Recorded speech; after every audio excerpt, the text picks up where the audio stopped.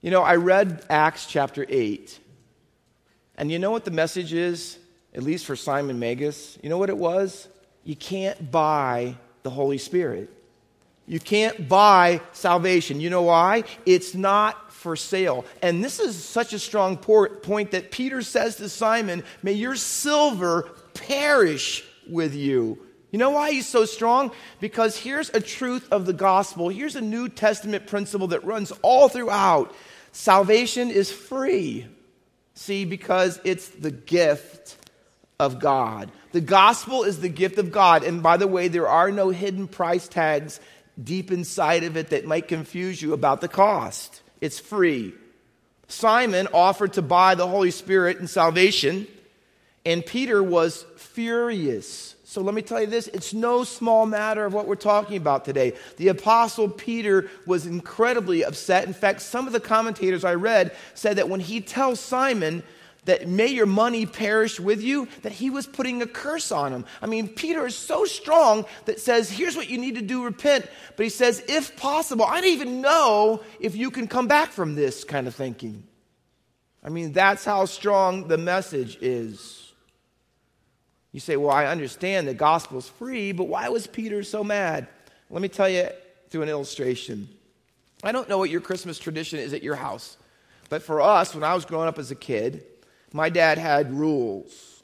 And the rules were that you went to bed at a certain time on Christmas Eve, and then you would stay in your room, and you couldn't come out until he came and got you. Now, that was torture, but I also inflicted that same torture on my children. So I used to stay up there, and I remember, usually you're a kid, you sleep forever. Not on Christmas morning. I remember 6 o'clock rolling over, and I go, 6 o'clock? My dad won't be here for years. So I'm sitting there and thinking of things to do, and I'm trying not to make any noise, because one year I made noise, and I got in trouble on Christmas Day, which is wrong. So I remember all that time waiting and waiting and waiting. Imagine at your house you were doing the same thing. And your kids were upstairs, and you finally get them, and they come down, and oh, wow, when we come downstairs for Christmas for the gifts, you run down there, you're looking for yours because it was a big taboo. You couldn't shake them, none of that cheating stuff. And so you finally get to figure out, I think maybe I got what I really wanted. And so your kids are open. Imagine this, you're opening the presents, and your oldest child, who really wanted AirPods, the new ones, and there's this little gift like this, and they get it in their hands, and they're unwrapping it, and they open it up, and they go, And the parents go, I was expecting for you to go hot dick, whatever, jump up and down or whatever, and nothing. And so you say, hey, what's wrong? And your oldest daughter says, hey, I really wanted this, and I'm so glad you got it for me, but I'm a little discouraged. Why? She goes, how much is this going to cost me? And you go like, what? Your parent goes, are you serious? How much is this going to cost me? Yeah, I know that this is expensive, and I'm sure it can't be free. And you go, yes, it's free, and this is what you say to your daughter. It's always free, because my gifts to you are because I love you.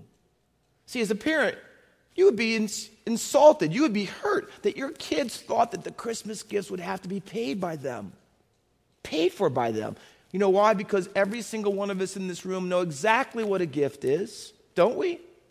We know a gift is. It's not for sale. It's something that's free. It's something that you get, not because someone is indebted to you, not because they're obligated to you, but because they love you. God says, see, the greatest gift is salvation.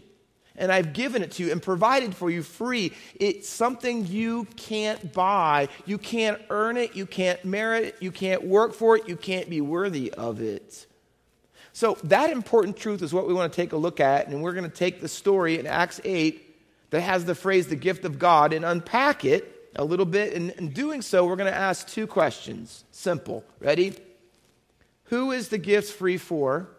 It's a free gift. Who is it free for? And what is it free from? Since it's a free gift, who is it free for and what is it free from? Let's take them one at a time. The gift of God, who is it free for?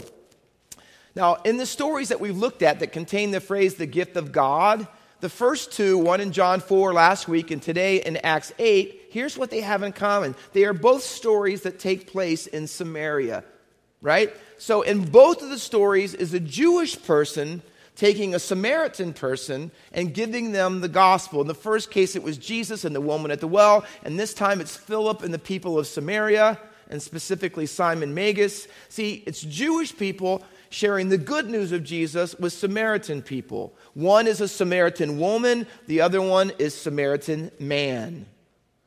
Now that shouldn't surprise us because we're all familiar, aren't we, with the beginning opening verses that give us the whole idea of the book of Acts?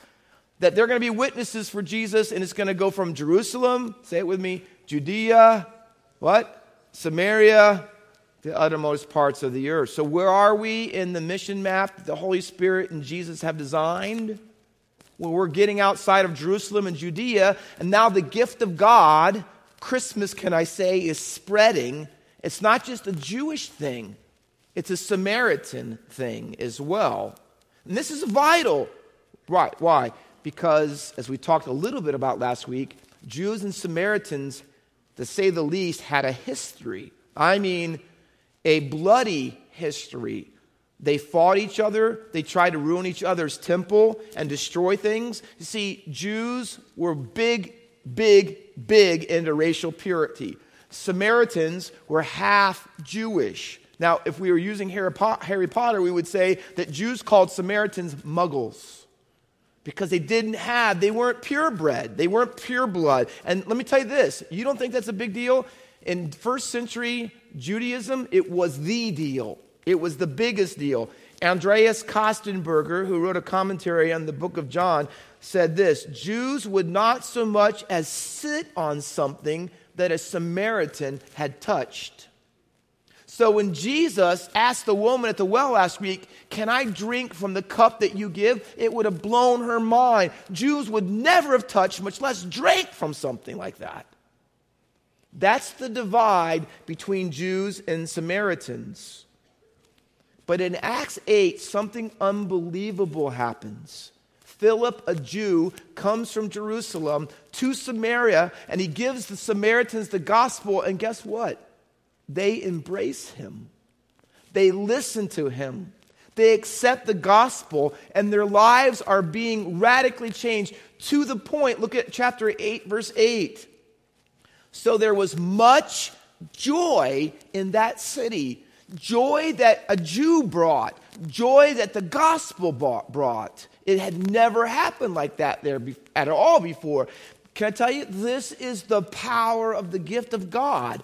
It is not only life-changing individually, it is cultural changing.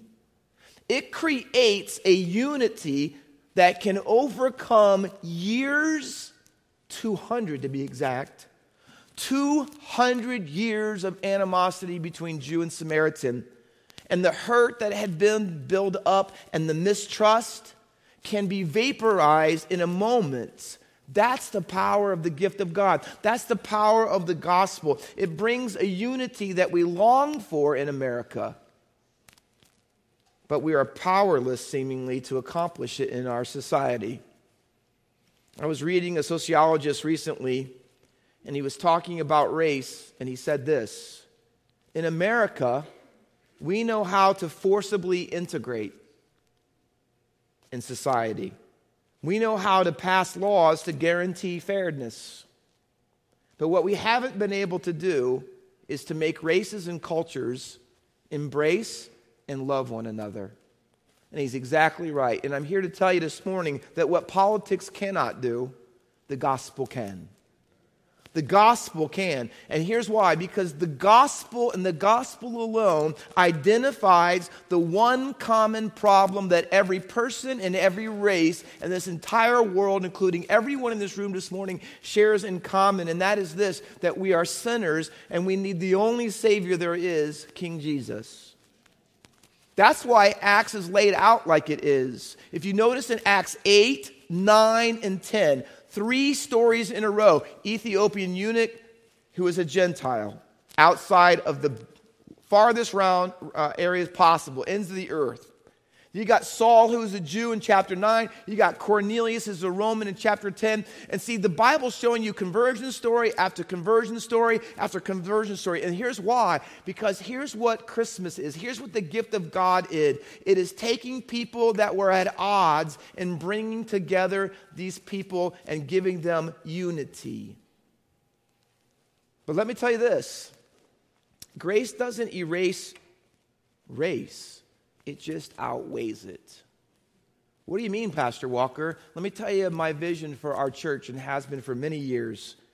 See, I believe that the gospel, the gift of God, overcomes the differences not only between Jews and Samaritans in the first century, but also between blacks and whites and every other racial conflict in the 21st century, because I still believe the power is available to us. That's why at Faith Baptist Church, we desired not to be multicolored, although we do. We desire that, but not that alone. Look around today, 20 different nationalities and ethnicities in our church. We are multicolored, but we want more than that because the gospel wants more than that. We also desire to be multicultural. That means that we have not only different colors of people, we have different cultures, different backgrounds, different ways that people think and do things. And see, let me tell you this, being in Christ, having the gift of God outweighs all of our cultural preferences. So if you remain around Faith Baptist Church long enough, I can tell you this, and you attend our services, there might be times in our services that you get a little uncomfortable. You know why? Because there will be songs and music that we use and sing. There'll be certain ways of worship, and they'll be a little outside of your cultural comfortability.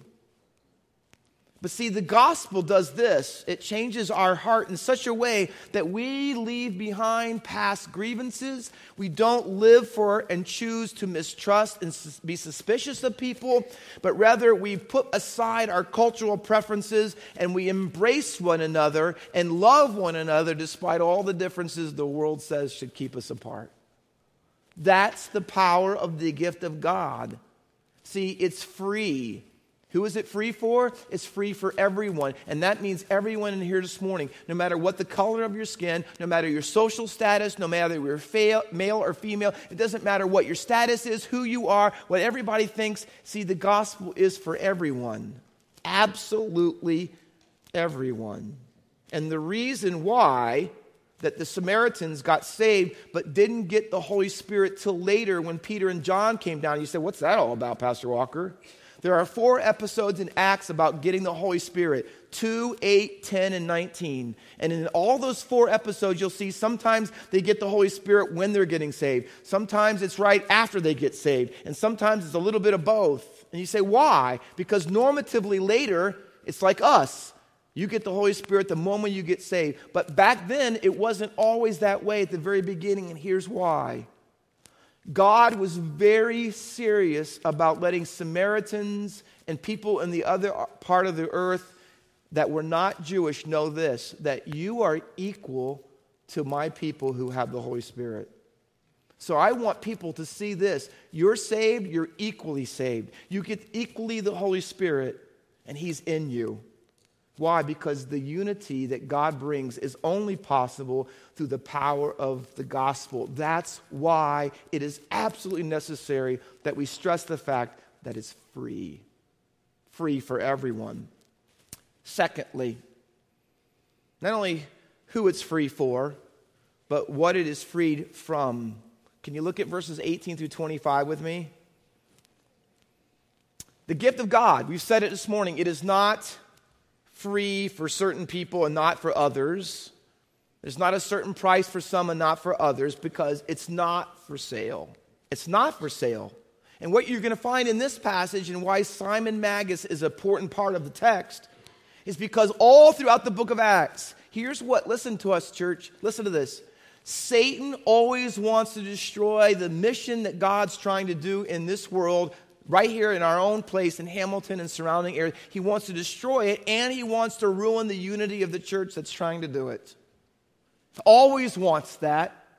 And in book of Acts, he'll bring insiders, Ananias and Sapphira, and try to really upset things. Sometimes he brings pressure and persecution from the outside, i.e. Saul of Tarsus.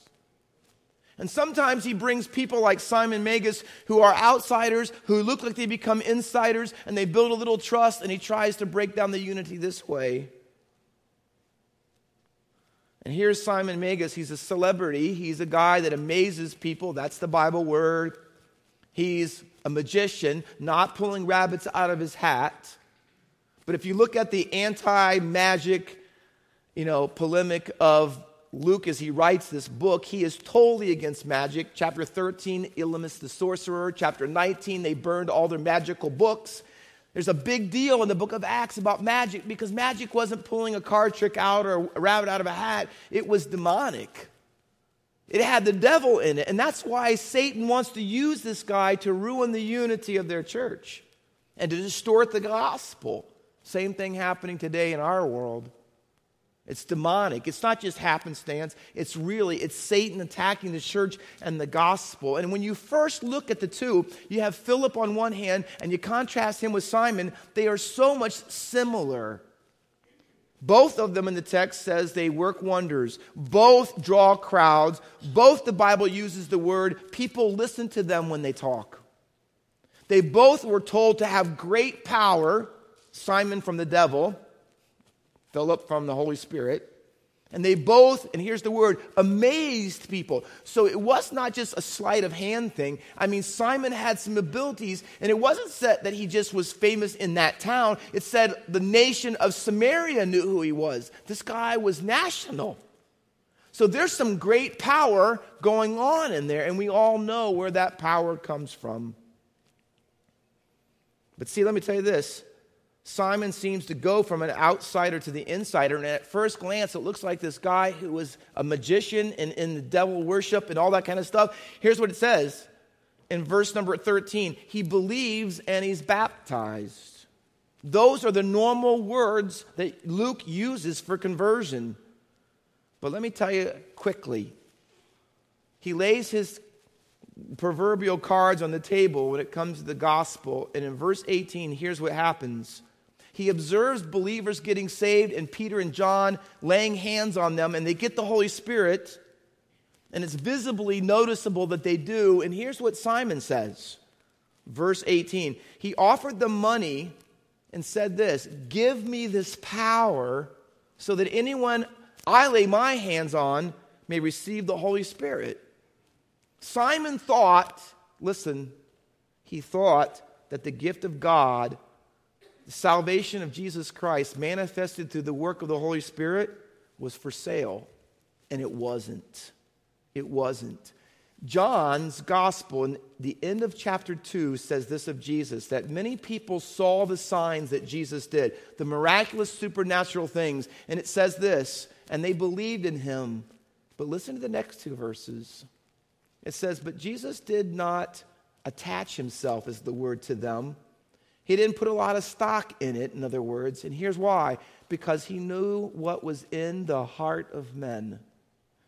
In other words, Jesus knows that there are people who at times profess to believe, profess to accept Christ, and they may even get baptized. But he knows what's really going on inside of them. See, can I tell you this morning? Simon's life is a warning to all of us. And the warning is this: not everyone who professes to believe and is baptized is a real disciple. I believe that Simon believed that Jesus was who he said he was, that he was the Messiah. I think he believed all those things. But read the text for yourself. Here's what he believed. He believed Jesus and. For him it was Jesus and magic. It was Jesus and the money he would get from it. It was Jesus and his notoriety and his personal platform and what his real agenda was about. It was Jesus and all of those things. See, I've come across it many times in ministry. There are a lot of people who they do what I call Jesus and me conversions. See, I'll follow Jesus, they say. I'll follow him. And I'll let him be an influence in my life. But when you talk seriously to them about it, they reserve the right to exempt themselves out of a few things. They either don't want to believe certain things or they don't want to do certain things. And I've had people say to me, hey, well, I want to follow Jesus and have him in my life, but I really don't agree with what the Bible says about marriage and divorce. I really don't believe what the Bible says about financial giving and 10% and giving to the church. I don't believe at all what the Bible says about LGBTQ and homosexual marriage. I don't believe that. I don't believe what the Bible says about ethnicity and that it's subjugated to being in Christ. I don't know if I believe all that. And they talk as if the Bible is some sort of book of suggestions or a bestseller on best spiritual practices. J.D. Greer, who's a pastor in the South, said this: if you're 99% committed to Jesus, you're still 100% in control. And what he means by that is this, and he explains it: because ultimately you decide which 99% of your life that Jesus gets.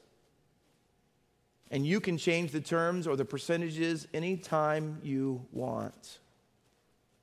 I think this morning it would be accurate to say this: you either have given Jesus full control of your life or you haven't given him control at all. And for some of us this morning, for you, it would be Jesus and who I date. Jesus and my sexuality. For me, it's Jesus and my friends, you might say. Or Jesus and you name some other area of your life that you don't want him to touch. Simon was a guy who wanted Jesus in his life, but he still wanted to have control. He still wanted to have the ability to say, well, I believe this, even though the Bible says this. I still want to do this. I know I'm not supposed to marry an unsaved guy, but hey, and I know it says sex before marriage or outside of marriage is wrong. I don't know if I believe that. I think that's too ancient and outdated, antiquated to be exact. And the bottom line is that Simon believed because he was amazed, it said, when he saw the work of the Holy Spirit. He was amazed. See, it was an emotional decision. And the Holy Spirit's power and salvation, see, he wanted that. But not because he wanted that power to change his life. He wanted that power so that he could change his own life in his own way. That he could still have now he would have the greatest magic. Now he would be a celebrity beyond his wildest dreams because Jesus and that would really fulfill everything he probably ever wanted. The Bible calls this a heart problem. In chapter 8 and verse 21, here's what is said to him: your heart is not straight before the Lord. That terminology throughout Acts and throughout the New Testament is only used to talk about false prophets whose hearts are, in the opposite, are crooked. When he says your heart's not straight, he's saying, Simon, your heart on the inside is crooked. See, on the outside, you may have believed and assented to all the things we said about Jesus, and you may have even gone through the waters of baptism, but fundamentally, Simon, you have not changed. You have not changed because inside, in your heart, where nobody else can see, you are just as crooked as you have been before. See, he even says, I want to repent. But look at the repentance he had in the text. It was Pharaoh-like repentance. Repentance because you didn't like the consequences. Pharaoh only said, pray for me to Moses 4 or 5 times. You know why? Because it was right after a plague that had taken place and he was in extreme pain and loss. Simon says, I don't want all that curse to come on me. I don't want to be condemned and judged by God. I don't. But he's not concerned about what he did that was wrong. Blaspheme and dishonor the Holy Spirit. You know what he's concerned about? What he's always been concerned about: self-preservation, self-advancement, because he hasn't changed. And Peter says to him this very straightforward response: you have no lot or part in this matter. Those little words, lot and part, always describe priests in the Old Testament who were given an inheritance. In other words, this is, you share in Israel, and here's our demonstration of it. You get this plot of land. You know what Peter says to him? When outwardly you look like you might be a Christian, but inwardly your heart is crooked, he says, you have no inheritance in the kingdom of God. You have no plot. You are crooked, Simon, because you thought that Jesus and was a true representation of the gospel. You thought you could buy it, and you offered us money. I'd like to close our service today. If you would turn real quickly back to Isaiah chapter 55 as we close. And as we're reading this text, I would like you to think about yourself as one of these two people. Everyone in this room this morning, when it comes to your understanding of the gospel and how you can be saved and be satisfied in life, and could I buy it? Is it for sale? I want you to see yourself and ask, which one of these two people am I? Isaiah 55, verses 1 through 3. Come, everyone who thirsts, come to the waters. And he who has no money, come buy and eat. Come buy wine and milk without money and without price. Why do you spend your money for that which is not bread, and your labor for that which does not satisfy? Listen carefully, diligently to me, and eat what is good, and delight yourselves in rich food. There are two people in this text, and every one of us are one of the two. The first one has no money. This person is thirsty and broke at the same time. They couldn't pay for what they needed even if they thought they wanted it because they don't have any money. They can't get what they want. They're always wanting something, but they can never really have it. Have you ever experienced that in your life? Maybe that's you this morning. Your life is dried up. I mean, Isaiah's in a context of the desert. They come thirsty, but their life is dried up. See, it hasn't rained for a long time in your heart. Hopes that have turned into dust, dreams that have crumbled and completely fallen apart. Dead-end streets that you keep going down, thinking that you'll be satisfied, thinking that your soul's thirst could be quenched over and over and over. And emptiness is all it gives to you. You're dissatisfied. And you're always thinking, there has to be more than this. But it always looks so far out of reach. You know why? No money. No money. No strength, no resources, no bargaining position, no track record, no power or prestige. And God knows every bit of that about your life. And here's what he says, I'm inviting you. I'm inviting you to a banquet you can't even comprehend. And I'm inviting you and telling you this, it doesn't matter that you have no money because it's free. It's free. But there's a second person in the text. He says to the first one, when you're thirsty and broke, come and buy. Listen to this. Come and buy without money. Come and buy without price. There's no tax. You can't afford it. Even if you had money, you couldn't do it, and you don't need to. Come and buy it when it's free. But there's a second one. In verse 2, he asks the question, why do you spend money? Oh, see, there's the person this morning here. See, you're not the person who's longing because you never can get it, because you don't have anything to get it with. You're the person, see, you're thirsty, and you're not broke, you're loaded. You're loaded.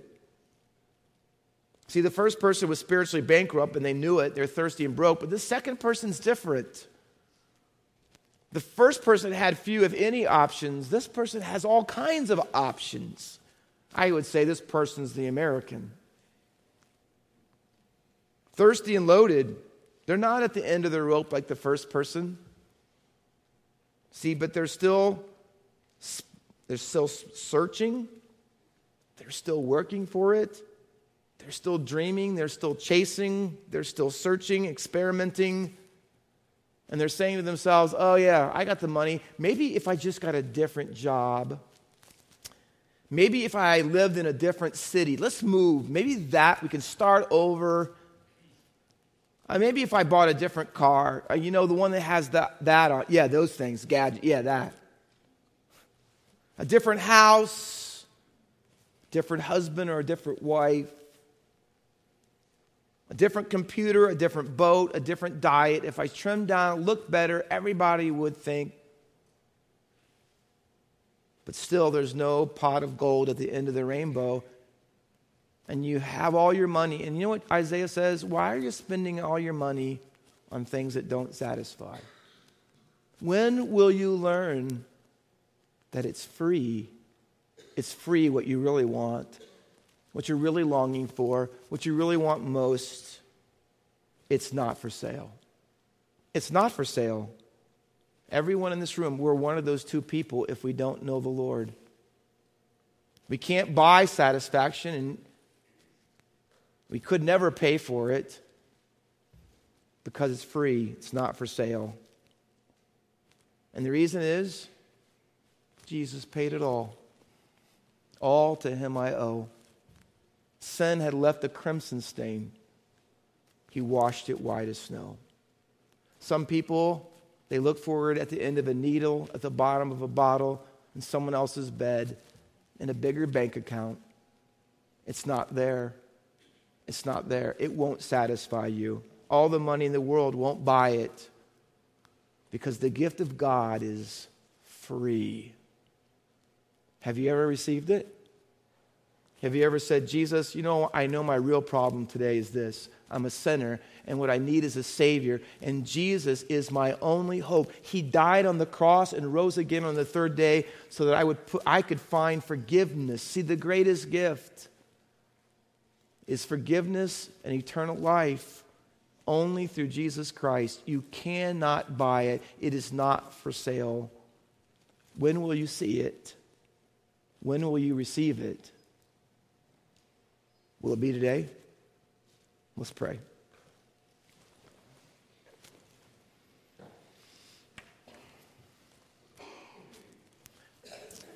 With every head bowed and every eye closed, no one looking around.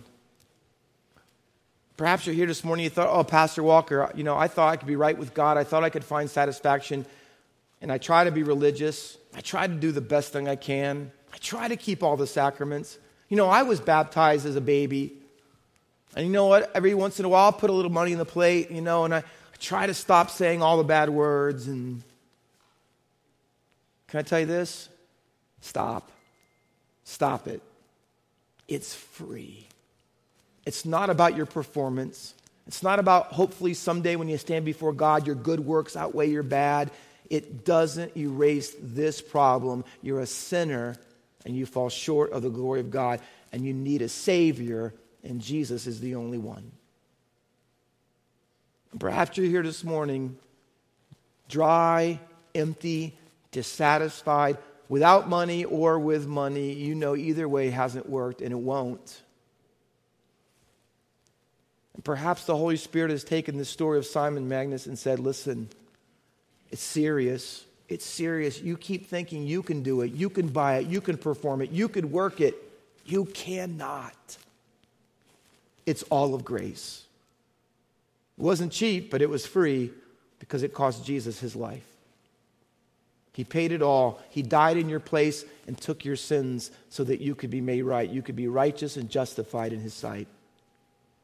And if you've never done that before, you've never come to Jesus, take my life, take control of all of it, forgive my sins, and say, God, I repent. I turn my life away from me controlling to you control. I repent of all the things I know that I should not be doing, and I want you to come in and change my life now, and for eternity.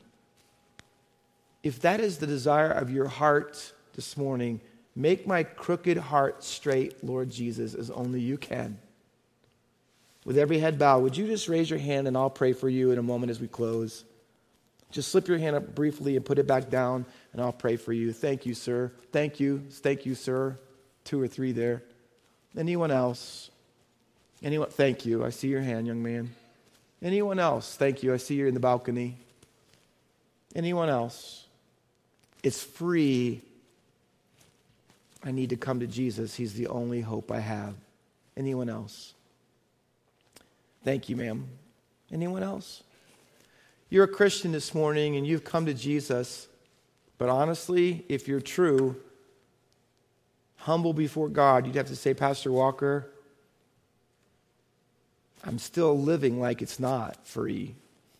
I'm still using, and I want my money to try to find happiness. And if I could buy this, have this, go here, do this, change this, over and over, dead end street. I need to come back to finding my satisfaction by letting Jesus have control of all of my life as a Christian. Not Jesus and where I say this but not this but not this. No, all of it to him. Please, Pastor Walker, pray for me as a Christian that I would let Jesus have the control that he deserves to have in my life. Would you just slip your hand up and I'll pray for you? Thank you. Thank you, sir, ma'am. Thank you. Anyone else? All over the altar. Thank you. Anyone else? Father, you've seen our hands, and more importantly, you see our hearts. There's no hiding anything from you. Hebrews 4 says that we are naked and open unto the eyes of him of whom we will give an account. Knowing that, Father, I pray for everyone who raised their hand on either score this morning. For those who need you as their Lord and Savior, and those who are Christians who need to come back to you as their perfect and ultimate satisfaction, I pray that you, by the power of the Holy Spirit, the Word of God, may work truth into their lives to bring brokenness and repentance, humility and forgiveness, that in their lives you might be glorified and 100% in control as you deserve. And we'll praise you, Lord Jesus, for what you're going to accomplish even now. In Christ's name, amen.